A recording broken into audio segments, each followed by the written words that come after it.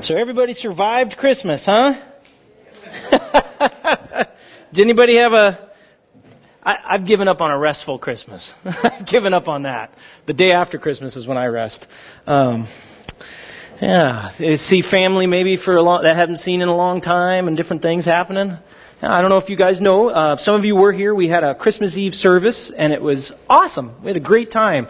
And it was probably the quickest Christmas Eve service I've ever been to. It was only about 45 minutes, which was really nice, because it's good to get home and take care of everything else. But it was a lot of fun. We had a lot of kids come up, and we had a story and great music, and it was just a lot of fun. Over 80-something people hanging out with us on Christmas Eve. It was really sweet. A lot of people I had never seen before, which is always good. Which kind of brings us some of the things that we're doing around here. We're getting real excited about. We're going to be rolling out some stuff this new year. Coming up real soon, just where our church is going and what we're looking forward to. And part of it is just connecting with the community and connecting with you and, on worship services like this and Sunday mornings and the fun things we're doing like throughout the week where we're growing in groups. We've got the Roots group, which is happening really soon, which will be, I think, January 7th or January 8th. Something like that. It's a Wednesday night. One of those. Whatever one. The first week of January.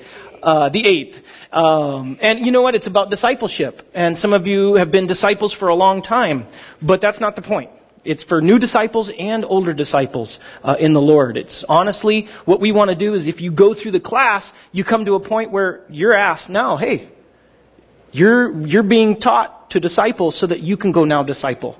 And who can you take this information to at your work or at home, at school, and all the other stuff. So a lot of fun things we're doing, plus Awanas and the women's group that's meeting and the youth group that's meeting twice a month. I mean, just good stuff happening.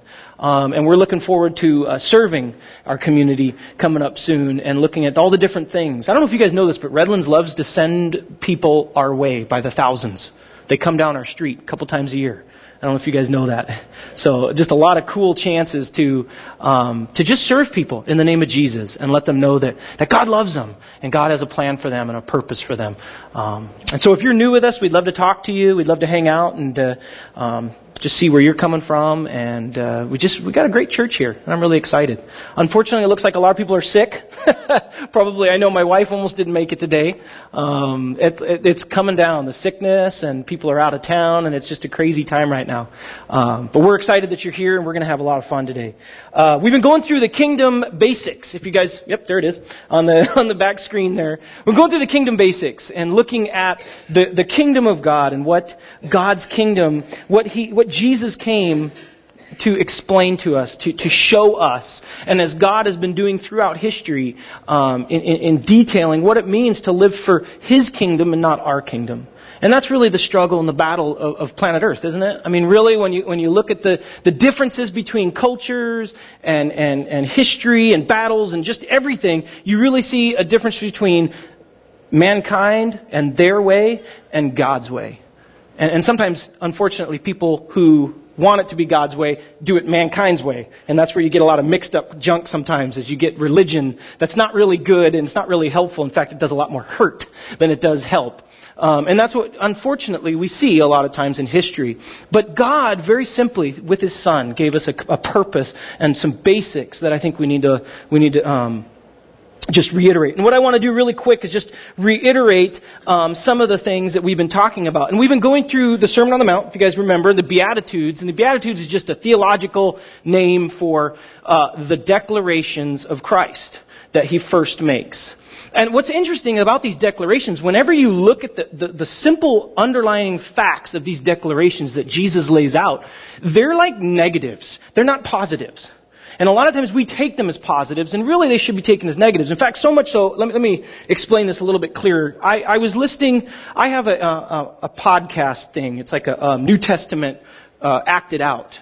So it's like the book of Matthew or the book of John, and there's like, blacksmiths in the background hitting hammers and doing stuff while Jesus is talking or doing different things. So it's kind of a dramatic reading of the Scripture. This is really cool. I like doing that sometimes when I'm outside working. I'll listen to the whole book of John or, Matthew. And so I've just been listening to the Sermon on the Mount a lot recently because we've been going through it. And so what I thought was really interesting, and why I'm talking about this, is when you're listening to it, Jesus gets up and he reads, as we're going to read really soon, just that beginning beatitude statement. Just the beginning, blessed are they, or blessed are those. And he goes into it, and you hear the gasps and the ahs, kind of just the, oh, yes, Lord, yes, oh, good. And people are just kind of responding to it in the background.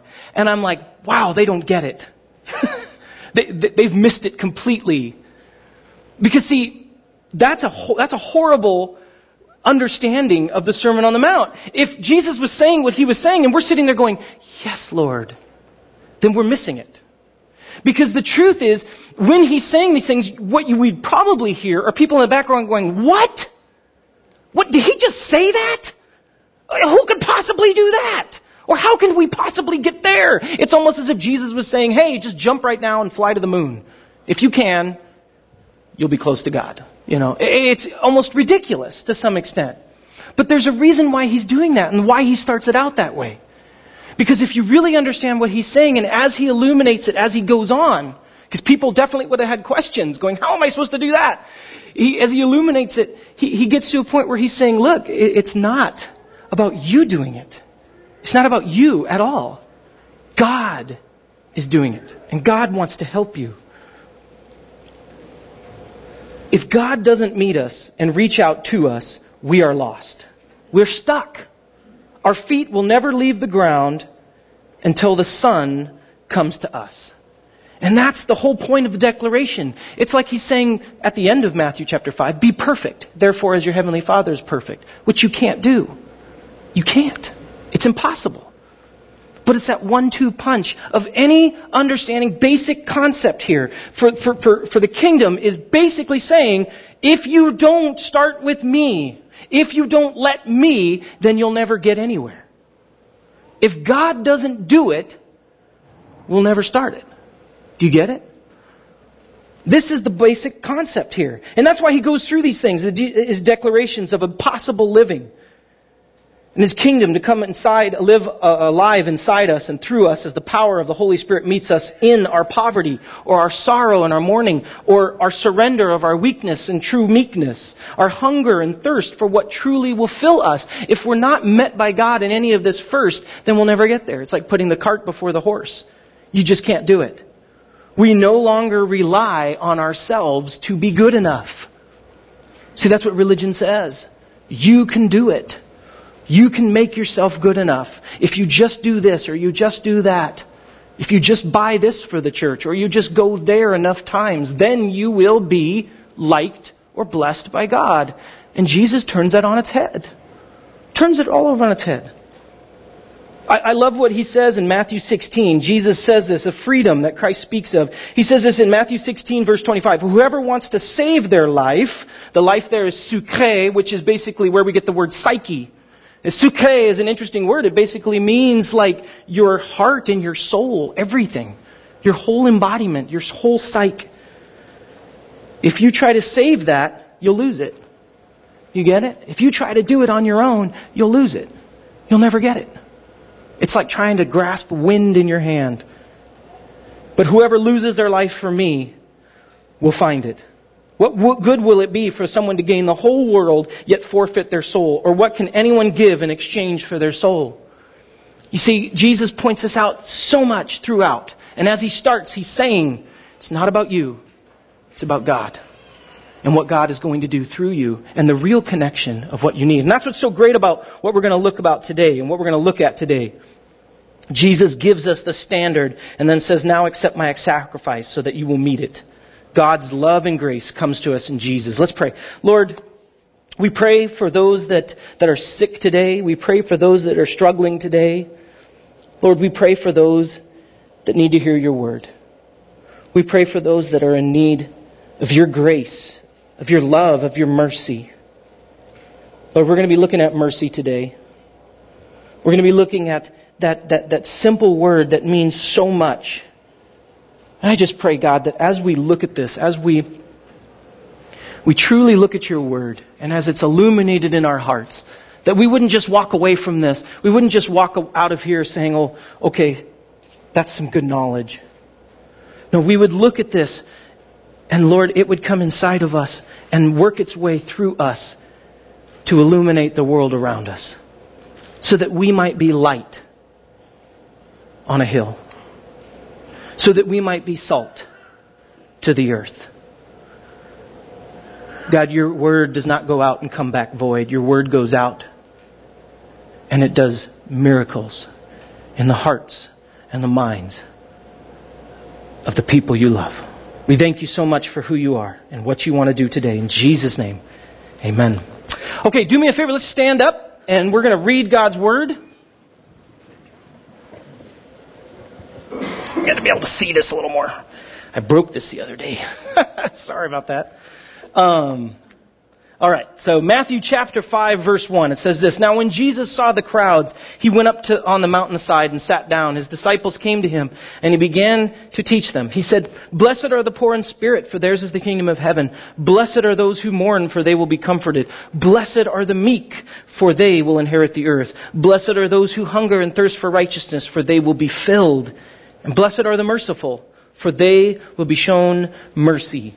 Blessed are the pure in heart, for they will see God. Blessed are the peacemakers, for they will be called children of God. Blessed are those who are persecuted because of righteousness, for theirs is the kingdom of heaven. Blessed are you when people insult you, persecute you, and falsely say all kinds of evil against you because of me. Rejoice and be glad, because great is your reward in heaven, for in the same way they persecuted the prophets who were before you." All right, you may be seated. Now, this is, to some extent, the first and foremost primary attitude that Jesus gets to. Before he's laying it out in these declarations that I've said, that where you would look at it, you'd hear it, and you'd be like, what is he, how can I do that? How can I do that? But see, now he's looking at something where it's, if God is inside of you, if God is working through you, then this is something that is a natural response. Again, this isn't something we can do on our own. You cannot do this on your own. It has to start from a changed heart. It has to start from the Spirit. And this is the aspect that God wants to do or work in us as he invades the shores of self. Now, it's a complex word here, this merciful word. It's L-I-A-O. Okay, L-I-A-O is an interesting word in the Greek. It basically is compassion for those that are afflicted. But more than just kind of a compassion, it's an action to relieve their affliction. And so I put it in a very simple thing. I think it's on the board. I'm not sure. I thought I might have done it. But it's compassion plus action equals merciful. There you go. Compassion plus action equals merciful. See, it's the idea of, it's not just, oh, that's sad. But it's, that's sad, now let me do something about it. Do you get what I'm saying? And that's kind of the idea of L-I-A-O. We just celebrated Christmas, if you guys don't remember, which basically says that the Son of God came as a baby, right? He came as a baby to eventually walk the walk that he did and the life that he lived, so that he ended it eventually on a cross. And I asked this last Sunday, and I'm it's one of those questions that I still want to ask God, even though I kind of know the answer. It's a little cloudy a little bit, But why didn't you just come down with beard and all from the heavens, right in front of, and just say, here I am, put me on a cross and die right there? Why'd you come as a baby? Why'd you do that? Why did you come to some parents who didn't get you all the time? And, just the whole struggle that he went through. Well, what's cool about that is we have an idea in the book of Hebrews, chapter 2. If you guys want to turn to it, there's some good stuff here in the book of Hebrews that I think points this out. And it's Hebrews chapter 2, verse 17 and 18. And it says this. It gives a really good answer, I think. For this reason, he, that's Jesus, had to be made like them, fully human in every way. See, the book of Hebrews is great because it's talking all about how Jesus is better. See, we have all these things that are good, but Jesus is best. And Hebrews points that out. He's talking to religious people and he's saying, I know you have this and there's the law and there's all these things that are good, but do you want good or do you want best? And Jesus is best. And this is why Jesus is best. Because he was made like us, fully human in every way, in order that he might become a L-I-A-O, merciful and faithful high priest in the service to God. That's a huge concept here. And that he might make atonement for the sins of the people, because he himself suffered when he was tempted. He is able to help those who are being tempted. See, Jesus did what he did, the way he did, so as to truly show us mercy. See, the Son of God made himself equal to us. I don't know if you guys get the concept of that. 100% human. That's ridiculous. I mean, think about that. When we die and we see God, we'll see Jesus and his flesh, who will forever bear the scars, who will forever have that body. Why? Because he made himself like us. Philippians chapter 2 is huge about this in the kenosis, when it talks about how he humbled himself and became to the point of a servant, becoming just like us. It's crazy. See, to truly give mercy, we need to receive it first. I don't know if you guys realize this, but Jesus made himself just like us. He didn't just stoop down from on high and reach out a hand. He offered his hand at our level. That's huge. That's the amazing thing about what Jesus did when you really think about it. He put himself in situations where he was hungry and his mom and dad had to feed him. He had to rely on other people. Foxes have holes, birds have nests, but the Son of Man has no place to lay his head, as he said many times, as he wandered and he was hoping to get fed off of the kindness of people seeking the Lord's will. It was pretty amazing. And he sat there while people were beating him, while people were doing whatever they did to him and mocking him, and he didn't once stand up and defend himself. He took it. He took it. To become a L-I-A-O, merciful and faithful high priest. You can't get any closer to the pain and suffering and misery than is the cross. You just can't get any closer to that. There is nothing more humiliating, can I just say this, than being condescended by somebody who's up here trying to help you down there. You know what I'm talking about. A good example of this is I used to work with the homeless a lot. And I look forward to doing that here. One of the hard parts about living so far away is it's hard to get here and help. And I see homeless people wandering around. And one of the I've talked with a lot of homeless people. I love homeless people because, well, once Jesus was kind of homeless, and I lived homeless for a little while. So I kind of understand it a little bit, but not very much. I want to get to know them a little more. But one of the things that's interesting to me is when I talked with the homeless people, a lot of them, they said, it's really...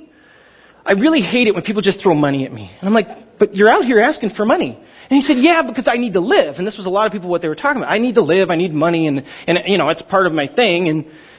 But they don't even look at me. They just throw money at me and they walk away.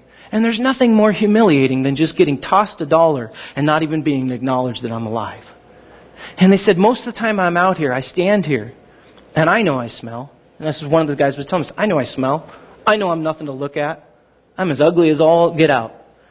And people just walk right by me and don't even look at me. As if I don't even exist. Because they're so much better than me. And I'm so small. See, Jesus didn't do that. True mercy is like getting into someone's skin. Feeling what they feel. Think like them. See like them. We have a merciful God who said, I didn't come to heal the healthy. I came to heal the sick. Yeah, but you're always hanging out with sick people, Jesus. Isn't that the point? Isn't that the point? Jesus got to our level. He looked us in the eyes and he offers true mercy. Ephesians chapter 2, verses 4 and 5 says this. Instead, immense in L-I-A-O, mercy, Jesus, immense in mercy. And with an incredible love, he embraced us. That's such a glorious word, isn't it? I don't know if you've ever hugged a homeless person, but it's hard to get that smell away after a little while. He didn't care. He didn't care about that. See, that's a big deal right there, because in that day, by the way, they wouldn't have embraced a sinner. You can't embrace a sinner because then you yourself, as a righteous person, wouldn't be allowed back into the synagogue. Because you would then be carrying that sin. And you couldn't even let they had like crazy rules back then. Even the Levites and stuff, if their shadow, they were walking along and their shadow, I've got a shadow right here. I couldn't even let it touch that dirty person. Just my shadow. And Jesus embraced us. He embraces the sinner. So much so that he died on a cross. He took our sin-dead lives and made us alive in Christ. He did all this on His own with no help from us. I love that. Not just a heart that cares, but acts. You see, compassion plus action equals mercy. This God, rich in mercy, made us alive. So what does real mercy look like? Well, Jesus points this out, I think, in Luke chapter 10. So follow along with me if you've got it. Luke 10:25. See, there's the religious people that are constantly coming to Jesus because He's just pushing the boundaries.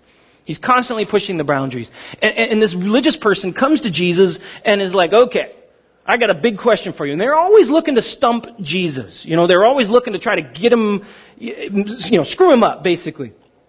So just then, in verse 25, a religion scholar stood up with a question to test Jesus. He says, "Teacher, what do I need to do to get eternal life?" You see that? Again, this is that simple example of, okay, so if I do all those things, I can get into heaven. You see how his question is wrong? And this is why I think Jesus gives this such a good thing here. But I think we have to start with the right question. And that's, Jesus, with all my wrong, do you still love me? And He says yes from up on the cross. That's mercy. That's grace. So here we have this religious scholar. Okay, so he's messed up already. How do I get eternal life? He answered, what's written in God's law? How do you interpret it? I love it. He said, points him back to God's law, which, by the way, is brutal. I don't know if you ever tried following it. It's nigh impossible. It's like jumping up and trying to fly on your own. Ain't going to work, okay? He said that you love the Lord your God with all your passion and prayer and muscle and intelligence, and that you love your neighbor as well as you do yourself. And Jesus says, good answer. Do it and you'll live. Do it and you'll live. I love it. But see, looking for a loophole, the religious scholar asks, and just how would you define neighbor? See, he's trying to define this. See, religion is again about condescension. I can't even get it right. Condescension. To stoop down and say, I'm doing this so that I'm better and higher up than you. This is why the religious scholar wants to know this. Who's my neighbor? Who's the one that I have to treat better? How do I figure him out? I was listening to a report from one of the biggest churches in America. It has over 150,000 people, I think, in it. It's a huge, massive church. And they did this wide study where they sat there every Sunday, like the 18 services that they had every Sunday, and they passed out this real simple question. It was 2 questions. It says, how much do you help the homeless? How much do you help the homeless? And overwhelmingly it came back, I've given money, I've given clothes, I drop stuff off at Salvation Army, I do blah, blah, blah, blah, blah, blah, blah. You go through the whole list, right? Well, the second question was really, really more specific. I mean, it was like a laser focus. It says, what's one of their names? 2% knew the name of a homeless person. You see, the issue I have, and what Jesus is doing here, and what this religious scholar is doing, is saying, hey, guess what? Loving my neighbor is easy when I know who it is and I like them. And I can figure it all out. But being merciful to our family, friends, and people we connect with is pretty easy when it comes to not having to mess with those other people. The other people. Do you get what I'm saying? I mean, Jesus points this out. He says, isn't it easier to love your friends? And die for your friends? And die for a good person? How about loving your enemy? I love what Jesus said. Jesus answered by telling a story. Because he asked him, who's this other person then? All right, who's my neighbor? Jesus says, let me tell you a story. There was once a man traveling from Jerusalem to Jericho. On the way, he was attacked by robbers. Very common, by the way. If you didn't travel with a caravan, you were pretty much probably going to get beaten and taken all your stuff. They took his clothes, they beat him up, and went off leaving him half dead. So here's this man in the Jerusalem desert, just pretty much naked, dying. Now verse 31, luckily a priest was on his way down the same road, but when he saw him, he angled across to the other side. Then a Levite, religious man, showed up, and he also avoided the injured man. Now we look at this, and we teach this story a lot of times with kids and stuff, and we go, isn't that horrible? And now you have to understand something. When he's telling this story, everybody in the audience would have been like, yep, that's right. They did what they were supposed to do. Because all the laws that had been written down since the beginning when Moses gave the laws, they started to be interpreted. And as they were interpreted, people would say, oh, if you're a Levite, you don't touch a dead body. You touch a dead body, and therefore you cannot go into the temple. You can't do your duties. You can't light the incense. You can't do all those things because you are now impure. And so you can't work for God because you got your hands sullied by the other. And the same thing goes with the other guy. You have the Levite and you have the religious guy. Both of them, workers in the temple. Couldn't do it. Couldn't do anything. See, the religious aren't supposed to stoop and get close to a dead guy. Now, he goes on. A Samaritan traveling the road came on him. When he saw the man's condition, his heart went out to him. He gave him first aid, disinfecting and bandaging his wounds. Then he lifted him onto his donkey, led him to an inn, made him comfortable. Verse 35, in the morning he took out 2 silver coins and gave them to the innkeeper, saying, take good care of him. If it costs any more, put it on my bill. I'll pay you back on my way back. So Jesus says this thing, and we have to understand this. This is like a Taliban fighter helping a U.S. Marine. This is like a blood gangbanger helping out a crypt gangbanger. I mean, I'm trying to figure out the worst case scenario for those that hate each other. Back in the day when I used to listen to U2, Sunday Bloody Sunday and all those things in the 80s. And I don't know if you guys remember this, but the Catholics and the Protestants, they hated each other in Ireland. And you had the Irish Revolutionary Army or the IRA, all those things. I mean, crazy stuff that was going on. It would be like a Catholic brother helping a Protestant brother in the middle of everything. I mean, it's huge. This would be like in the 50s, the 40s and 50s. A black person in the Deep South helping a white person, or a white person helping a black person in the Deep South. Do you get what I'm saying? To this, people in the crowd would have went, I mean, they would have been shocked. Shocked. He doesn't just help too. By the way, he helps. Jesus gives 12 different verbs for helping here. Because he's really showing helping, right? He's really showing action plus compassion equals mercy. Now he asked the person, what do you think, to the religious scholar? Which of the 3 became a neighbor to the man attacked by robbers? The one who treated him kindly, the religion scholar responds. He couldn't even say the name Samaritan. He's not even going to say it. He's not even going to let it sully his lips, right? Jesus said, go and do the same. You see, Jesus really makes this difficult, doesn't he? It's not like he just says, hey, go love people. No, he takes the person you would hate the most. He goes to the Jew and says, love the Nazis. Do you get it? It's hardcore. Mercy is not something you do just because it's easy. It's something that God does through you to a really, really hard world. It's our enemies. See, as Jesus was hanging from the cross, what did he say to those hurtling insults at him? Father, forgive them, for they don't know what they're doing. He's giving mercy. And we see this, by the way, in the book of Acts with Stephen as the first martyr, as he is basically just telling people about God's love and Jesus and what he came to do. And they say, enough with you, blasphemer. And they take him outside the city gates and they pick up stones to throw it at him. And the object of stoning someone, if you were in the crowd, you wanted to get a big stone and you wanted to be the first to hit their head and knock them out. It's not a good piñata game. It's a sad thing. But everybody would pick up stones to throw it. And here's Stephen, the first martyr. And as they're stoning him and he's getting hit in the head and hit every which way, what does he say? Father, forgive them, for they don't know what they're doing. He extends mercy, L-I-A-O, to his enemies. So what does this mean to you and me today? Well, first and foremost, that God sent his Son to you whether you like it or not. He descended, not condescended, to show you mercy and give you grace. I love that. That's a big deal, people. I mean, the fact that Jesus was a baby.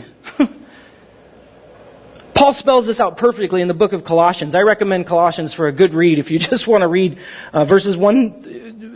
chapter 1, 15 and on. But 15 through 19 is that great thing that just talks about how Jesus was first and foremost, not created, but God. He was present at creation. He is the Alpha and the Omega and the Supreme One of the Trinity. And he goes on to say in verse 20, for God in all His fullness was pleased to live in Christ, and through Him God reconciled everything to Himself. He made peace with everything in heaven and on earth by means of Christ's blood on the cross. By the way, and he's talking to the churches, this includes you who were once far away from God. You were His enemies.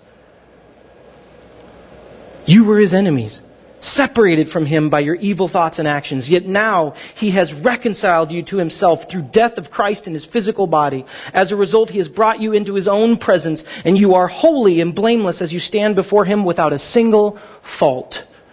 Because Jesus showed mercy. El Aleo. There is no greater place than the cross. God's wrath. See, we look at the cross as, oh, it's so saving, but I mean, man, look, that's where God poured out His wrath. And Jesus took it for you and me. Because He loves us. He didn't deserve it. But He took it. He took it for you and me. My sin, your sin. While we were still enemies. Father, forgive them. He knew who you were. Now the flip side of this is, have you gotten stuck in religion? Which also forgets what true mercy is and what Jesus did for you. The question could be asked simply, who are you looking down on? What people can you just not stand? I think this is simple. Everybody gets there. We're driving around, something happens, and oh, that guy. Or look what she's doing. Sometimes it's a little more personal. But you don't understand my boss, Chris. You don't know this guy. You don't know how bad he is and what of a stinker he is and what he wants to do. And if I was walking by him and he was all beaten and bruised, sure, I'd feel a little pity, but then I'd just be like, you deserve what you got coming, sucker. And I'd just walk on by. Think about it. How about that family member? Yeah, they hurt you. In a way you never deserved. In a way no one should ever be hurt. And if you had a chance to really dole out death and judgment and vengeance, boy, would you let them have it. Is that what mercy is? Some of us have fantasies working out about how we would get back that one person. You know what I'm talking about. Everybody's been there. Oh, that one guy. Oh, I just hope I have a chance one day. See, L-I-A-O is saying you get in their skin. And you don't strike back. And when you've got a legion of 1,000 angels at your bay, as Jesus did, you don't let them loose. You get up on a cross. And you die for them. See, Jesus had the chance to let us rot. But He stopped, got into our skin, and showed us mercy. I want to do something real quick. If you can close your eyes and bow your heads.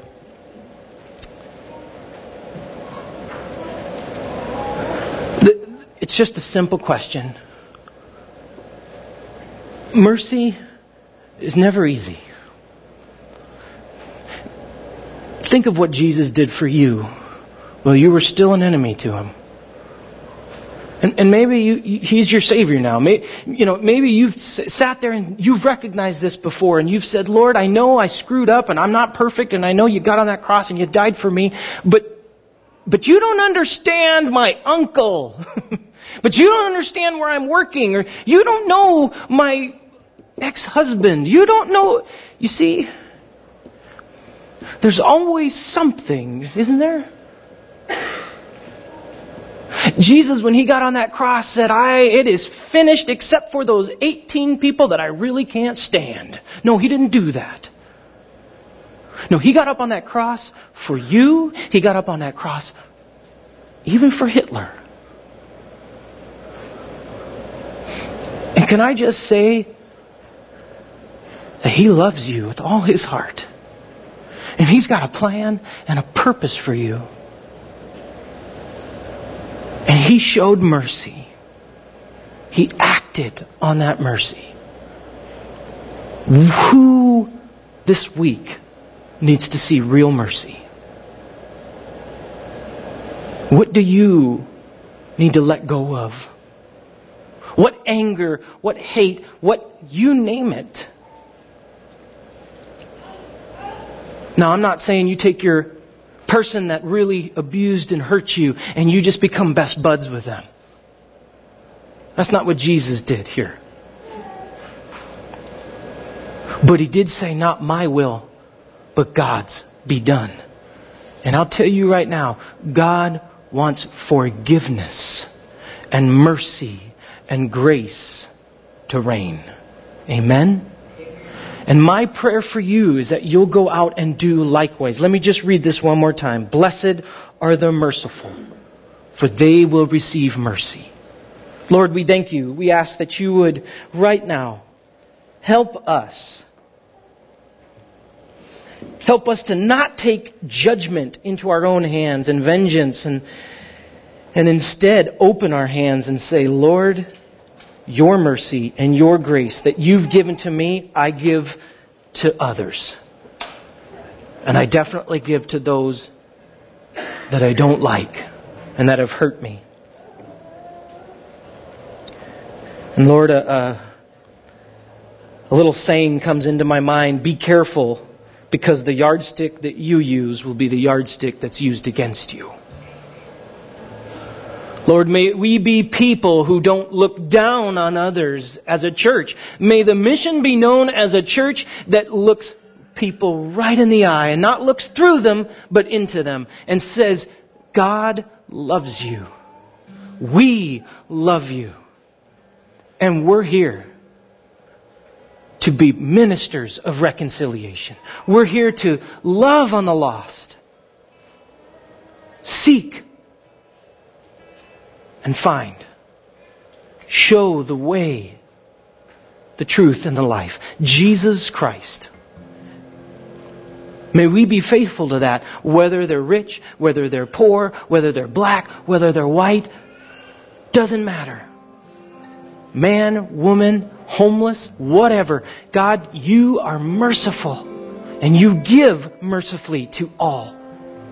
May we be the same. Because that's what Christianity is. It's contagious. Help us to live as your Son Jesus did, with the same attitude. Knowing we're all equal at the foot of the cross. Lord, I know there's going to be experiences this week where people have an opportunity to stop and their enemy is going to be on the side of the road.